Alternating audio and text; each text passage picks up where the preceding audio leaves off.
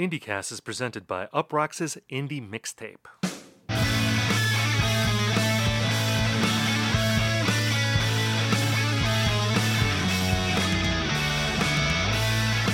Hello everyone and welcome to IndieCast. On this show we talk about the biggest indie news of the week, we review albums, and we hash out trends. In this episode we pay tribute to the late Mimi Parker of Low and look back at Modest Mouse's The Lonesome Crowded West for the album's 25th anniversary. My name is Stephen Hayden, and I'm joined by my friend and co-host. He was just nominated for a Grammy for Best Indie Rock Personality, Ian Cohen. Ian, how are you? And now that I got a taste of this Grammy prestige, we're just completely pivoting to Grammy cast, like month-long deep dives on the Black Pumas and Her's discography. I'm never going back. We are straight up protect the shield for the Grammys now. Can I just say that when I did the first run through on our introduction, I had a flub. I accidentally called you Indie Cohen, but I feel like maybe that should be your new branding. You know, like you should, like in your public-facing persona, instead of Ian Cohen, you should be Indie Cohen. It's like so close to your actual name. You know, maybe this could be your thing. Maybe this is your path to Fantano. Like numbers, you know, if you can be like the TikTok guy, like, hi, I'm Indie Cohen, and then you talk about some record. What do you think? I think this could be a good idea. Like, I could have stumbled accidentally into a get-rich-quick scheme for you. Yeah, this one will get me rich and quick. I'm Indie Cohen. Like, this, honestly, like, I love that one because you can just immediately, like, that's an extremely hateable nickname. And so that's really what gets I don't know much about TikTok, but like if you see someone like me introducing themselves as Indie Cohen, you're just going to like say like, fuck this dude. You're probably going to screenshot me. And then I'm just going to do Fantano numbers. I'm going to be the top bald guy in the music writing sphere.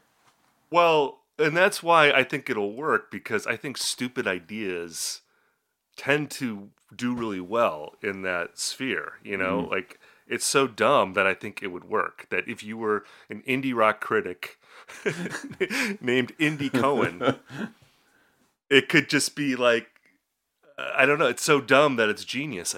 I think that's what's holding us back as IndieCast. We're too cerebral. all these episodes about the Muse Second Law. And, you know, the pronunciation of Waxahachie. It's just going over people's heads. We need to, like, dumb it down real quick. We're talking about the Grammys because the Grammys were announced this week. I don't expect any of you out there to know this or to care about it. But I like looking at the Grammy nominations, particularly, like, the rock performance category is always, like, my annual having a good laugh at the Grammys' expense, and this year was no different. Right at the top, Beck was nominated for Best Rock Performance for his cover of Old Man, the Neil Young song that I believe was recorded specifically for an NFL commercial. Am I wrong on that? Because I remember it was in a commercial advertising a game with Tom Brady, and Tom Brady was the old man in this scenario. I think Aaron Rodgers. It might have been like the Buccaneers versus Packers. I feel like Aaron Rodgers. That wasn't a Monday, but that was an afternoon game though. That wasn't a national game, so I don't think the Packers were involved. I think it was just Tom Brady. I don't know if he recorded it specifically for that, but that's just the avenue in which most people have heard it, and I just love like how I just want to imagine the Grammy nominating committee and like determining, nope, not best rock song. This is a best rock performance, because I mean I don't think the original Neil Young song Old Man was nominated for a Grammy ever, right? Oh God, no. But was Neil Young like totally anti-Grammy? Like, did the Grammy nominating committee like not fuck with Neil Young back in the day? That doesn't seem possible. I don't know. I mean, you know, look, I mean, the Grammys, this is the funny thing about the Grammys, because you see people out there who get genuinely upset every year about the Grammys being terrible, and it really is a Charlie Brown with the football type situation where, you know, Lucy's pulling it away at the last minute. You know she's always going to pull it away. The Grammys have never been good. I mean, this is the thing I always try to emphasize with people in Grammy discourse, it's not like there was a time where the Grammys were getting it right, having great taste. That was never true. It's always been bad. There have been times when they accidentally got things right just because, it would have been, it's like, falling in a lake or something, that doesn't mean you're a great swimmer. It just means that you fell in a lake. So like Stevie Wonder was so commercially successful and so great in the 70s that you had to give him a Grammy. It was just unavoidable. But for the most part, they're terrible. I just want to get back to best rock performance here. So we have Beck. This is in alphabetical order. Old Man, the Neil Young cover. Beck 1, Neil Young 0, as far as nominations go for that song. The Black Keys, Wild Child. I don't know if that's like a Doors cover. Oh, is it? Maybe? I don't know. That I didn't even think about that, but shit. Like, this should be all covers for best rock performance, because technically speaking, like, that is entirely all about the performance, right? I guess. I don't understand. It's like the record and song distinction. Record is the recording and the song is the songwriting aspect of it, but it's a weird distinction. Brandi Carlile for a song called Broken Horses. I think she's nominated in every category. Yeah. Brandi Carlile. Very popular. And, very hard to hate on Brandi Carlile. She's doing it well out there. Bryan Adams, So Happy It Hurts. Now, I like to think of myself as one of the pro Bryan Adams music critics working in today's industry. Maybe one of the few. I had no idea that Bryan Adams had like a song or an album in like the last 5 years at least. Like 10 years. I feel like there was...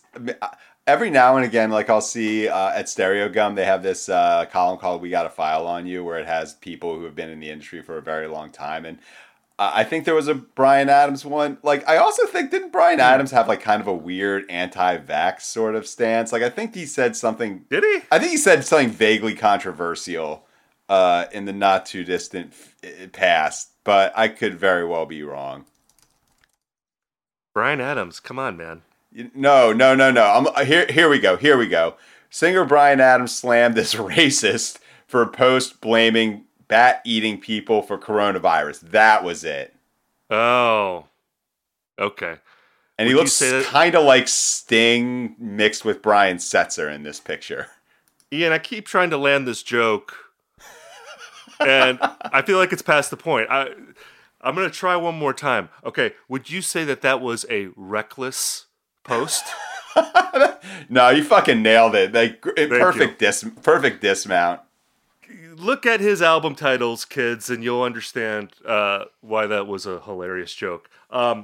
Idols, Crawl, is nominated for Best Rock Performance, so they're like a young buck here. We're not a fan of that band on this show, but good to see them nominated in this category. Ozzy Osbourne featuring Jeff Beck. Wow. The Guitar World contingent is making its voice heard. I was only aware of Jeff Beck collaborating with Johnny Depp recently. Like, that's been a thing. Jeff Beck or Beck?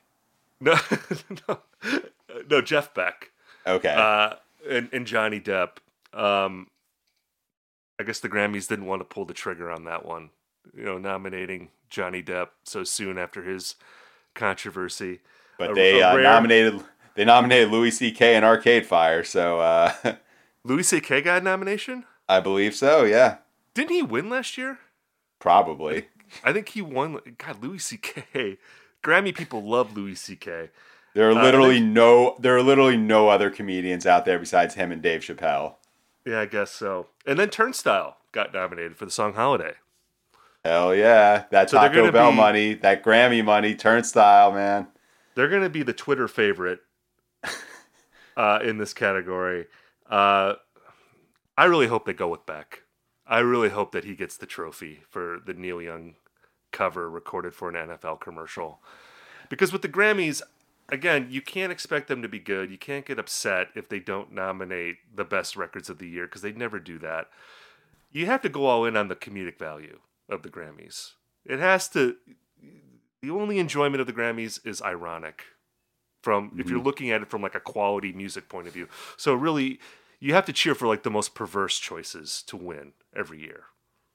Yeah, for me, it's I don't respect the Grammys, but I love them if only because we're in a world where everything seems so chalk and algorithmic. It's the kind of dumb nominations of the Grammys can only come from human beings. I mean, by the way, Black Pumas are actually nominated for best boxed or special limited edition package for an album that came out in 2019.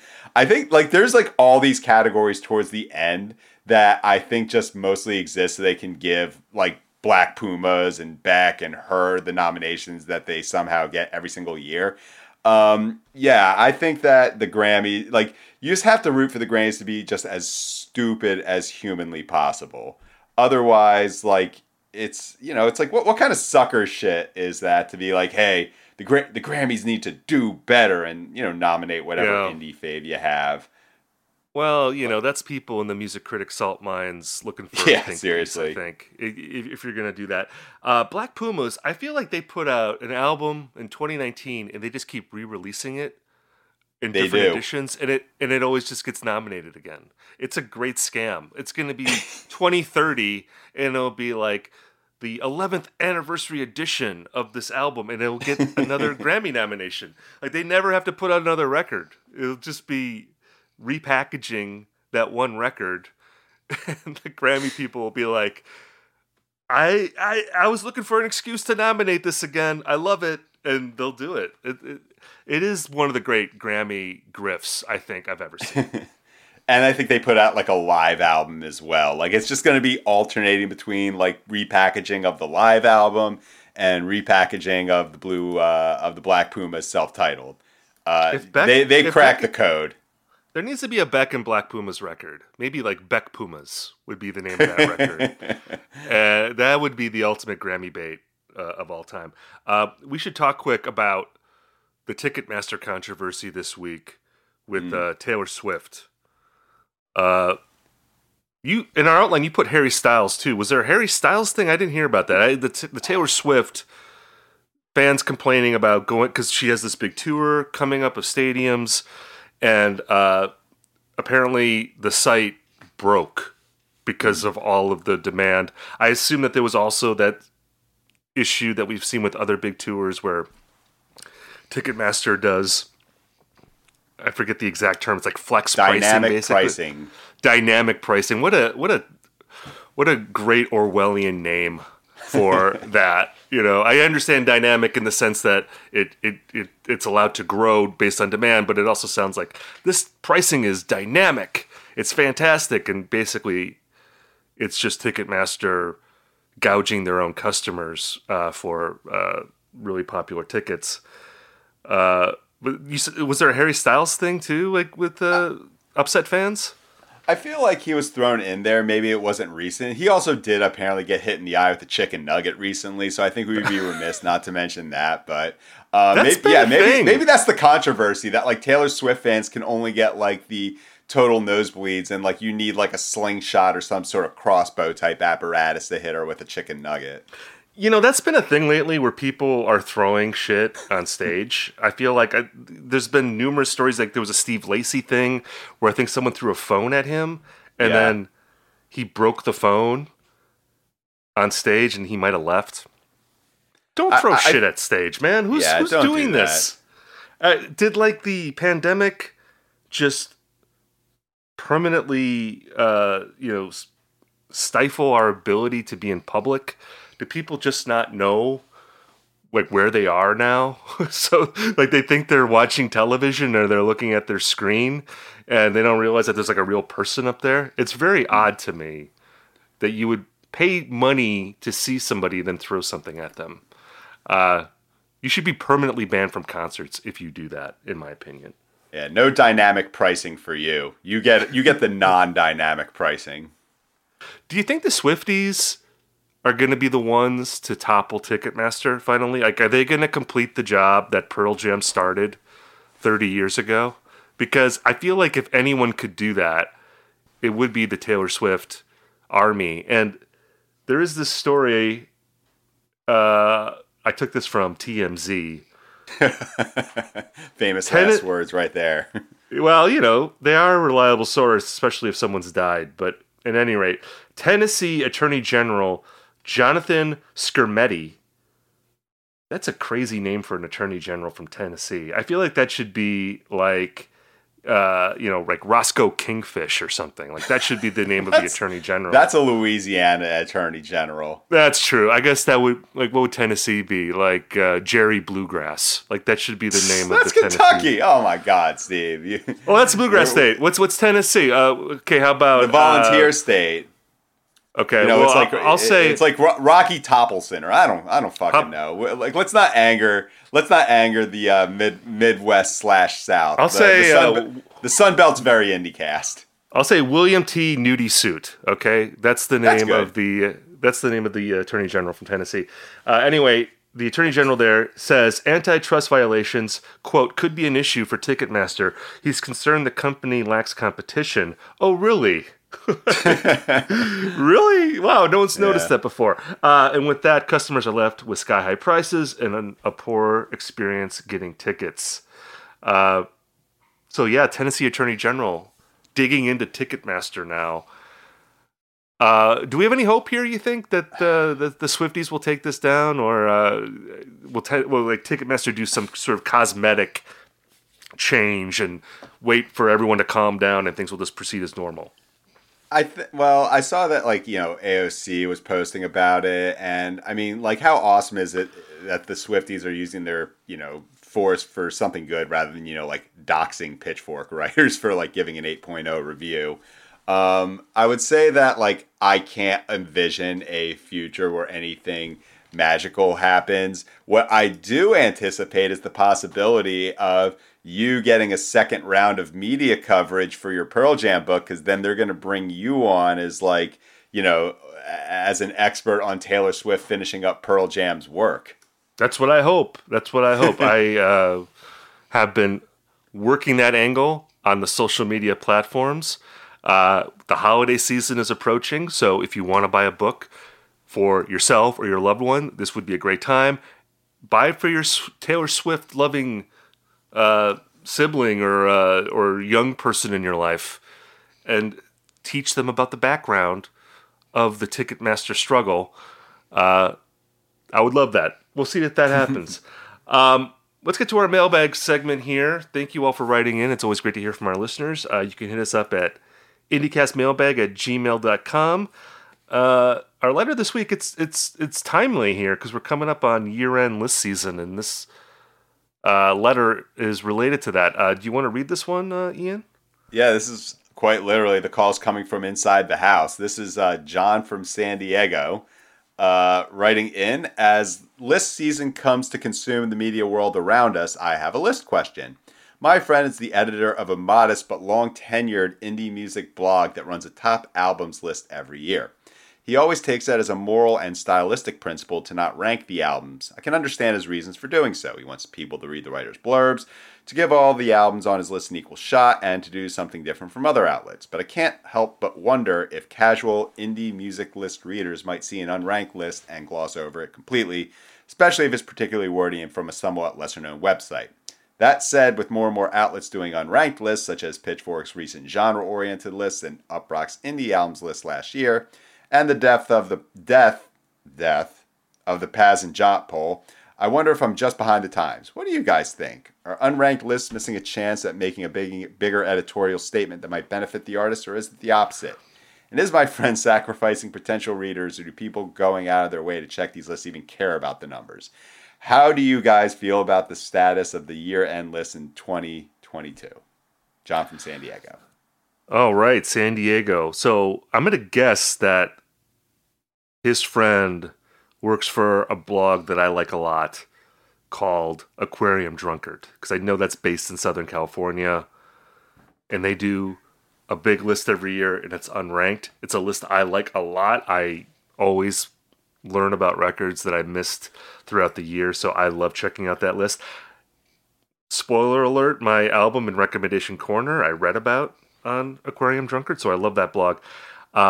I don't want to make a federal case out of this because I honestly don't care if someone ranks their list or not. It's fine. I do think though that the very act of making a list is a form of ranking. Even if your list is unranked, you're still cordoning off this group of records from all the other records that were released in a given year. So if the idea is, well, I don't want to rank art, or I don't want to turn art into a competition, those sort of like moralistic arguments that people make for not ranking things, I think that's kind of bullshit, in my opinion.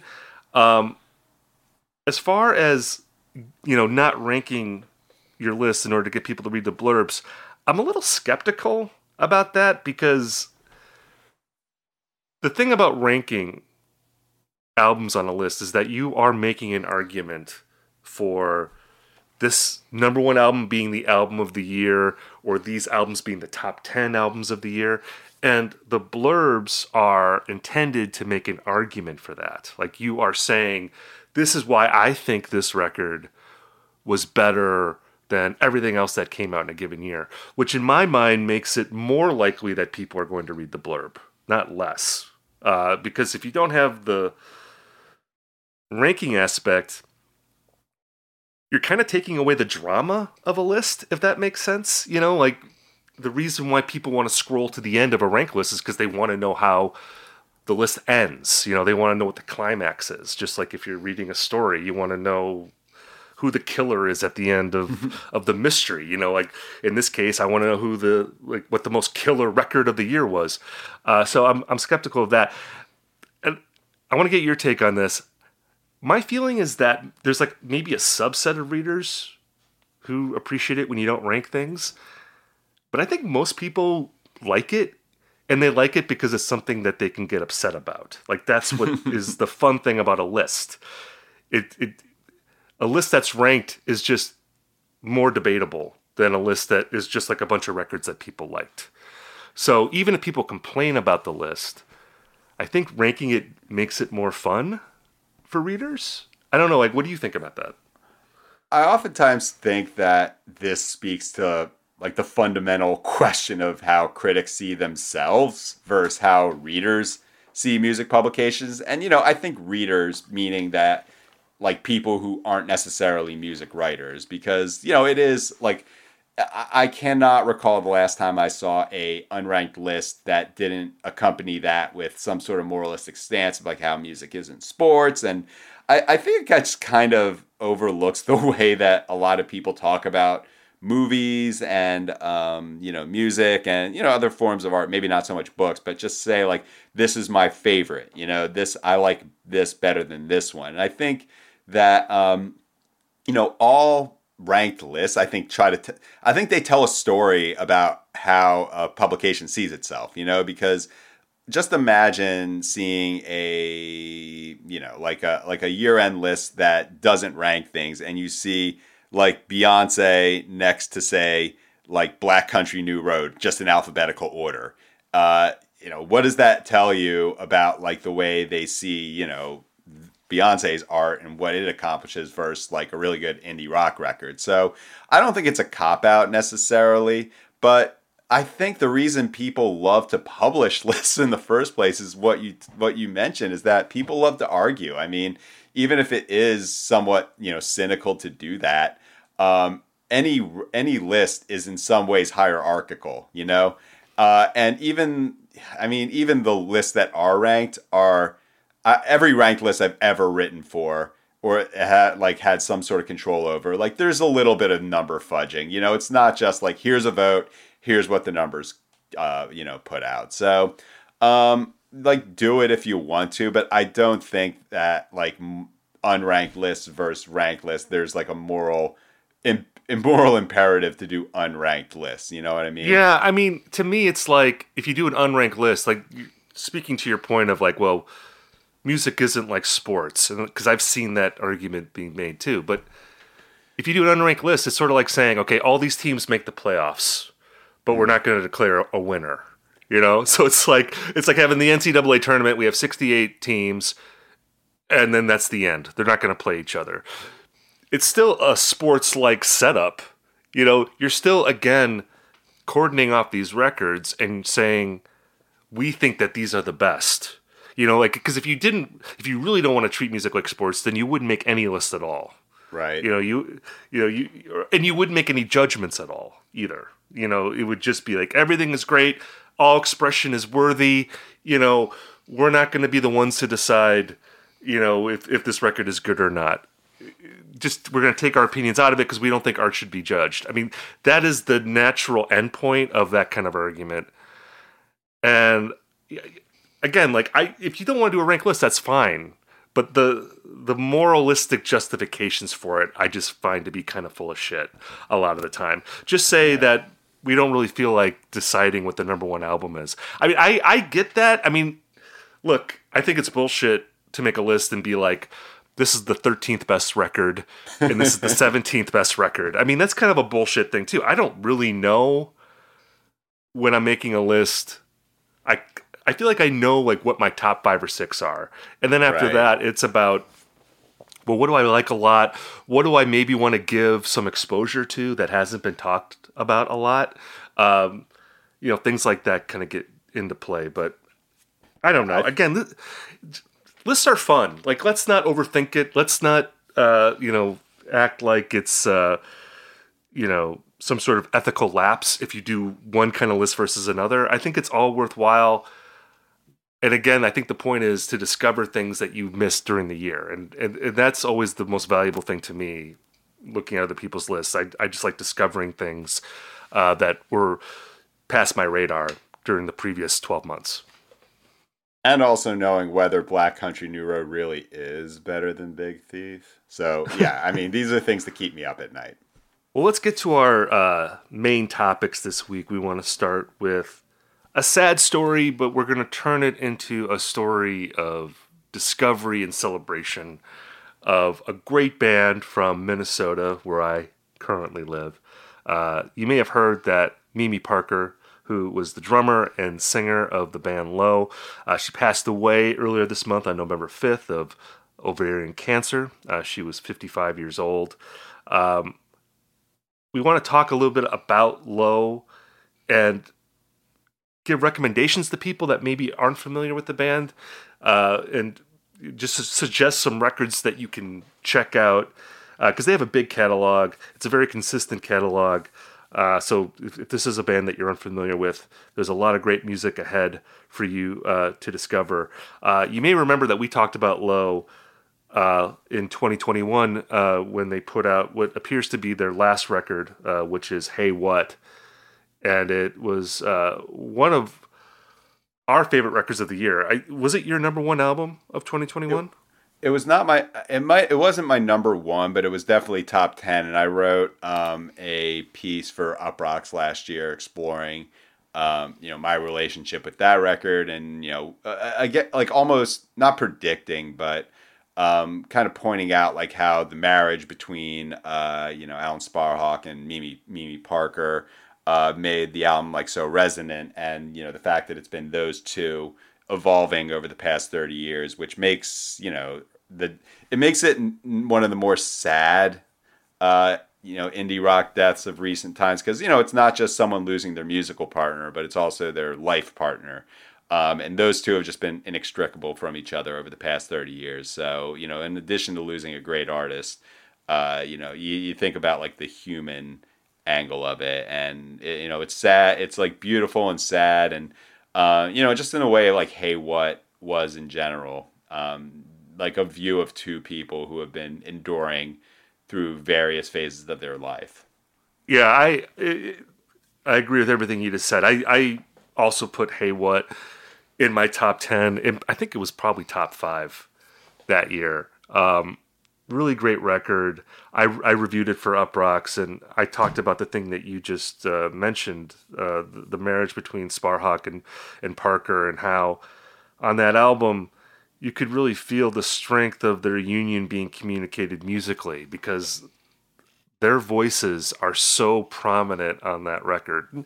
You go into Low's discography, and the harmonies between Sparhawk and Parker obviously are a major factor on all their records, but I feel like in that album in particular, you really hear them sing together in a way that, to me, makes that album like one of the great records about marriage that has come out in recent years. You know, there's like a lot of records about heartbreak, a lot of records about infatuation, but like great records about like a long-term marriage, you know, partnership. You know, it doesn't necessarily have that romantic quality that you typically get in pop music. So to hear a record that really not only celebrates that but embodies it in a lot of ways, it's one of the things that makes that record special. And I think the voices too, it just stood out on Hey What in comparison to the previous Low record, which was Double Negative, which, like Hey What, was produced by B.J. Burton. And Double Negative is like one of the most like radical, like late period records by a legacy band, where it really subsumes like this band's melodies in just pure noise. And it's a very deconstructed record. And I think it's a beautiful record, but again, it definitely showed that this was a band not resting on their laurels, you know, as they were, you know, entering their 50s, and you know, they'd been around for like almost 30 years at that point. But on Hey What, it kind of brought them back to like the voices, and it was like a good balance of like the noisy experimental aspects of Double Negative with the more, I think, human aspects of like their best work. It really is like, I think, one of the great, if it proves to be, I don't know if there's like an album maybe that they recorded before Mimi's death, maybe we'll get another Low record. I'm not sure what the status of that is, but if that is the last Low record, what a way to go out. I mean, that is like one of the great final records by any act. Yeah, I think that it's been you know, so poignant to see, you know, Low as a band that over, you know, their span of time has had these kind of ebbs and flows in terms of, you know, their relationship to the indie rock narrative as a whole. I mean, they've had like a couple of like heights and like maybe valleys, but there's never been a time where they've been, you know, seen as like a joke or like, you know, made fun of. Like everyone like has respected Low from the very beginning, and I think that's, you know, another part of like why there was such an outpouring of you know, like an outpouring of love after Mimi Parker died. It's like, you know, even if they have released records, you know, which have been, yeah, maybe some of them like weren't particularly substantial, or like I think of the ones between Drums and Guns and Double Negative. Like I enjoyed them. They were, you know, a little pleasant, but like at no point was they at worst, you know, they were a band that maybe some people took for granted, and then they'd made something like Double Negative or, you know, The Great Destroyer, you know, which is my favorite album of theirs and the first one I really discovered.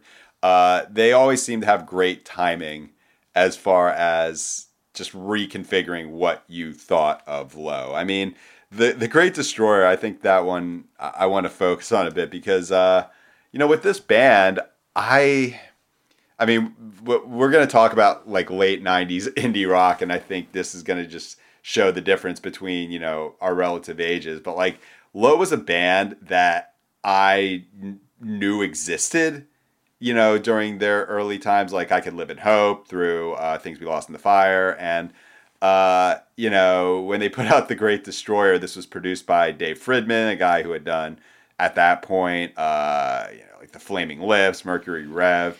And it was this really loud, up-tempo, almost pop album that really divided Low's fan base. I remember, you know, it's their most negative Pitchfork review, but it actually sent me back to rediscover bands of that nature, like, you know, slowcore, if you will. And yeah, it just proved like, wow, this band has evolved. You know, I think the evolution of the band up to The Great Destroyer in retrospect made it just as interesting, if not more so. Yeah, The Great Destroyer was the record that got Robert Plant into Low.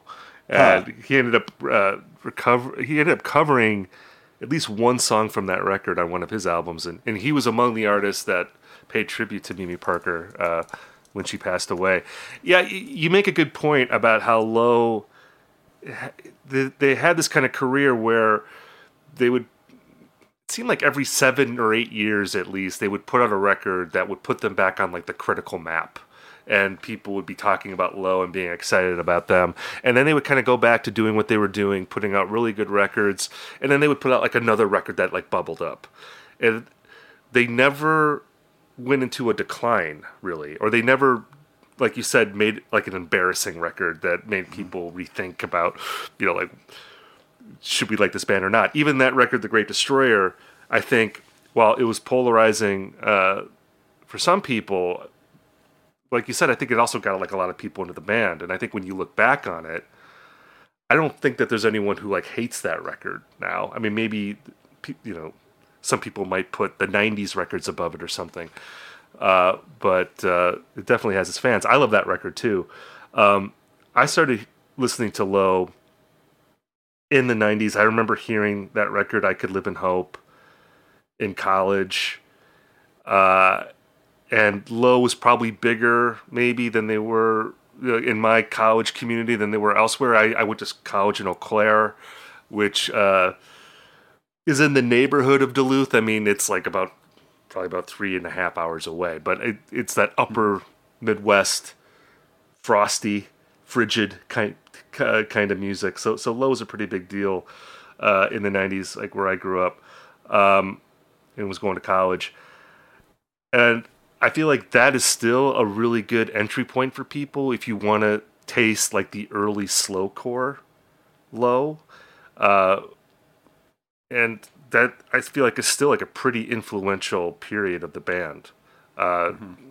You had Low, you had Red House Painters, you had American Music Club. Any other luminaries of slowcore that I'm missing from that? I'm sure there's many others, but those are like three of the big ones from that period. Yeah, it's interesting because like at the time, like I was in college, like I was vaguely aware of like slowcore existing, and I was just like, why the fuck would I listen to something called that? And I think about this interview I did that published today with Jeff Rosenstock and Laura Stevenson about Neil Young. They did a Neil Young cover EP. And Jeff was like, at my age, like, if it didn't sound like Biohazard, I'm not interested. But lo and behold, I rediscovered these bands, at 24, 25. And it's like, it's good I didn't listen to those in college because I certainly didn't need any help being, like, morose back then. But I wish someone told me that Jimmy Eat World's Table for Glasses, the opening track of Clarity, like that was their attempt at making a Low song. You could totally hear it if you go in knowing that. I kind of wish I knew that because I might have had a different view of Low back then. Yeah, well, and you can see them as they evolve that they weren't making like quantum leaps, and I think they really made the big quantum leap at the end of their career. But before that, it was more sort of like minor variations where they started out, again, in this very sort of slowcore vein, which, by the way, I mean, if you go to Duluth in the wintertime, it feels like how Low's music sounds. Like, if if you've been up and you've experienced winter, like, and that's even colder than where I live in Minneapolis. I mean, just going 3 hours north, it's that much more frigid. You're right on Lake Superior. If you go to that town, you understand like why Low made the music that they made. But then you get to like 2001, and they put out Things We Lost in the Fire. Would you say that's like the like the one, like if you're gonna start anywhere? Like I feel like that one's become kind of the, if you got to choose one Low record, that's it.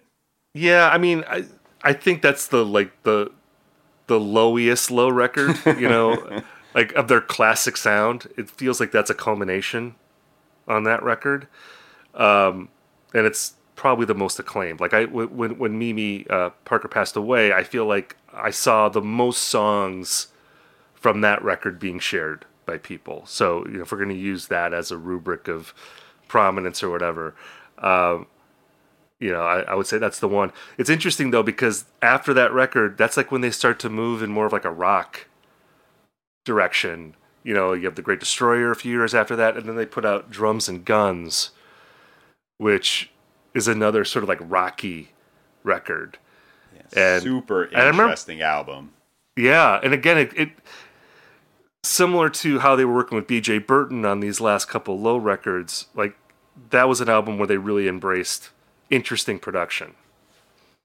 Yeah, it's on on headphones. Like sometimes they'll like pan all the drums or all the vocals like hard left or hard right. Like the sort of stuff I don't hear unless like you're listening to like a 1963 Beatles album or something like that.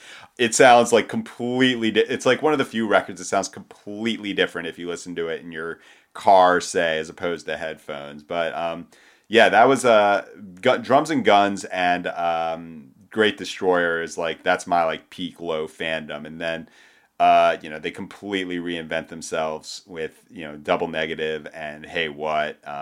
It's really tough to go wrong with any Low record. Yeah, I would say again, if you're a newbie and you're looking for entry points, I Could Live in Hope, the debut, and Things We Lost in the Fire, two really strong looks at like early classic slowcore Low. You have those two records in the mid-aughts, Great Destroyer and Drums and Guns, where it's more rocky Low, and then the latter career, just curveballs that are beautiful records, Double Negative and Hey What. You're going to want to listen to those records too. So that's 6 Low records. Dig into those, and then you're going to want to hear the rest. Great band. I guess I want to believe that there's a Low record in the can, maybe that they haven't put out yet. But if there's not, Hey What, just a great way to end. Let's get to our other topic this week, which is the 25th anniversary of The Lonesome Crowded West by Modest Mouse, which is today, November 18th. 1997 is the date that record came out. I did an oral history of the album this week. I talked to the band. I talked to the people, close associates of the band, the producers of the record, which was a really fun experience. And it really made me appreciate that album. Just revisiting it. I think it's the best Modest Mouse record. I think it's probably between that and The Moon in Antarctica. I'm curious to hear where you lean on that. What really impressed me upon, just revisiting the record this time was how well those guys played together. That's a record mostly recorded live, and there's great songs on that record, but the instrumental interplay between Isaac Brock, who's playing very wild guitar, and that rhythm section of Jeremiah Green and Eric Judy, which I put up with any rhythm section in indie rock history. Jeremiah Green, we don't talk enough about how that guy is just a monster drummer, particularly on that record. Phil Eck, I interviewed him, of course, very famous record producer, works with Built to Spill, Band of Horses, really like the architect of like that Pacific Northwest guitar-oriented indie music. He made a comment that sounds a little old manish, but I think he's right, where he talked about how back in the 90s, if you were in a band, you had to rehearse a lot, you had to play a lot, because you didn't have the option that you have now, where a band could just be one person recording everything themselves and making a record that way, and then posting it on the internet, and then you form a band in order to tour after the fact. That old schoolness of the album is something that really spoke to me when I revisited it. Like, just, you could tell these guys played a lot of shitty shows in, in like fly-by-night venues, and they just smoke in a way I don't hear a lot of bands, even bands that I like a lot. They don't smoke like that, anymore, I don't think. Or it's harder to find bands like that, I think.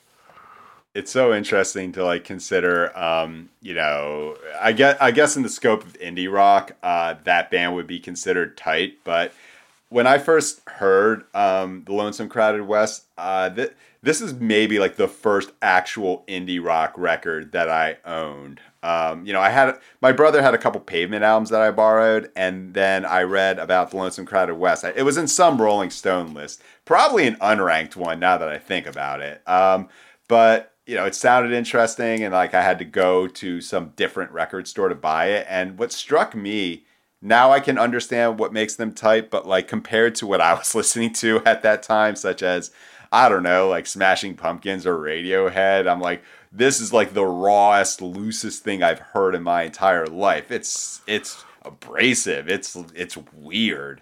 Well, and But I like think Smashing Pumpkins, like they didn't play live in the studio. I guess they did on Melancholy a bit, but it's a different kind of thing. Like yeah. most of that was Billy Corgan constructing it in a studio, and it's great. But like when I was listening to Modest Mouse, it almost made me think of like CCR because they just seem like because they groove really well. Like they are a chugly band on that record, and just like how CCR kind of has that down home quality of like, oh, these guys just have played together forever, and and it's like it's not like they're the best musicians, but like they complement each other perfectly, and like that kind of dynamic with a band I think is unique, and that's like what I was responding to, like listening to the record. Yeah, I think with Modest Mouse, like kind of similar to like CCR, where they're from like Northern California, but like they kind of like are canonically Southern in a way. Modest Mouse, like it is, they are like very much Pacific Northwest band, but there's something kind of chugly, like down home about them. And I think one of the most important parts about this record is how it opened up people to a part of the country that perhaps they didn't think a hell of a lot about. Like all these stretches of like the mountain time zone and the Pacific Northwest. And um, when I was first listening to it, that's really what it opened my eyes to. And I think so much of this album is resonant in terms of talking about like the changes that the internet's going to bring. Like I love that line about like working real hard to make internet cash, which 25 years later still very relevant. Similarly, like about like gentrification, the malls becoming our ghost towns. I think as far as like whether it's the best Modest Mouse record, it's not my favorite. That would be The Moon in Antarctica, because that one came out when I was in college, and it sounds a lot better when you're high. Two things that are somewhat related. But I think that The Moon in the Lonesome Crowded West is the one that I think is more interesting to discuss as like a text in 2022. Right. Yeah. Like for the reasons that you're talking about, like the themes of the record, like Isaac Brock was at the leading edge of that, probably because he was living in the Seattle area, which at that time was like really like the tech bro hub. Of course, that ended up moving to Silicon Valley, but he could see the effects of urban sprawl and also, I mean, another thing that makes him unique is that he wrote about poor people. Mm-hmm. Which is not something you hear a whole lot in indie rock. You don't hear a whole lot of like firsthand accounts of like the underbelly of America. A song like Trailer Trash, for instance, or even like Cowboy Dan, which, Trailer Trash is this sort of wistful song, and like Cowboy Dan is like this sinister song. You get like the melancholy of being poor, and then you also get the kind of like frightening aspect of, like living in a community like that. When I was listening to this record, I was thinking like, wow, this has to be the best indie rock album of 1997. Like I can't think of, or I can't imagine there being a better indie rock album from that year. And then I did a search here, and let me see if I can interest you in some of these albums. And by the way, I'm just talking about indie rock. I'm not talking about like albums in general, because like my favorite album of 1997 is probably either OK Computer or Time Out of Mind. And neither one of those are indie rock. But those are like two of my favorite albums ever, came out this year. But in terms of indie rock, we have Dig Me Out, Slater-Kinney. Is Spiritualized, Ladies and Gentlemen, We're Floating Outer Space, is that indie rock, or is that not? They got like 100-piece orchestra on that one. I'm going to say like it's indie cast, but like not indie rock. We're not going to count that one, but that came out this year. Daft Punk Homework came out this year. We could put that in indie rock, but it's in the... It's in the bucket for 1997. Perfect From Now On by Built to Spill. I Can Hear the Heart Beating Is One by Yo La Tango. You have Stereolab's Dots and Loops. We can't count this as indie rock, but The Color and the Shape by Foo Fighters. It's a great record. You have The Mollusk by Ween. Half of Sunny Day Real Estate is on The Color and the Shape, so We'll kinda counts. You have the Portishead self-titled record. You have In It for the Money by Supergrass. This is an insane year. I know we don't talk about, oh, this year is better than that one, or I guess we do talk about that, but it's hard to like maybe judge years versus other years because there's always good records in any year. But my God, if you made a top 10 list of like the best albums of 1997, it's like straight all-time classics. Also, like Elliott Smith, Either or. Oh, that's right. I didn't mention that one. Bright in the Corners by Pavement. So now I'm not sure. What would be like my number one? I think Lonesome Crowded West is in the mix, but yeah, like Either or. I Can Hear the Heart Beating is one. Perfect From Now On. It's like I'll say the Lonesome Crowded West for now is my favorite indie album of '97 because I just wrote about it. But if I wrote about any of those other ones, that would probably be like my new favorite. Like those four to me are just unbelievable. Yeah, those are all like if you met someone who has never listened to indie rock before and they want to know, hey, what was indie rock in the 90s? You could hand them like any four of those and like you could just in those records you can kind of understand. But for me it's like I kind of have to be on brand and mention the fact that like also Nothing Feels Good came out that year. You're not going to see that on Peasant Jop or whatever, but that came out, like, which is, if not the best emo album ever made, like the most quintessential one. Like if you want to describe like Midwest emo, you hand them a copy of Nothing Feels Good. Also Minerals, The Power of Failing, the best album to ever have Comic Sans on the front. I know that like we don't like to, music isn't sports, but if you like indie rock, I mean, 1997 was just like an unimpeachable year. By the way, which 5 Guided by Voices albums came out that year? Well, Mag Earwig came out that year. That's a great Guided by Voices record. I was just gonna, we didn't mention The Verb Urban Hymns, which is not an indie rock record. No, it is not. It is one of the great British rock records of the 90s. Again, I don't ever want to be the old man who's like, well, music was better back then, but holy shit, 1987, we have not had a year like that in a long time, at least for indie rock. That is unbelievable. Kids, after you listen to those low records, just like make a 1997 indie rock playlist. It's unbelievable.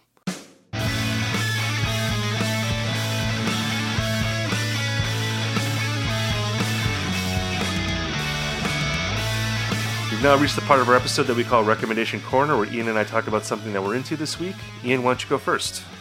Yeah, just so kind of going with the theme that, old music is better than new music, and that's a confirmed fact. That and year-end list, I think I'm at a point where, the new release schedule is starting to slow down, so I have to go back and try to rediscover stuff that, like, I may have listened to once and thought, oh, hey, I like this, but never got back to for whatever reason.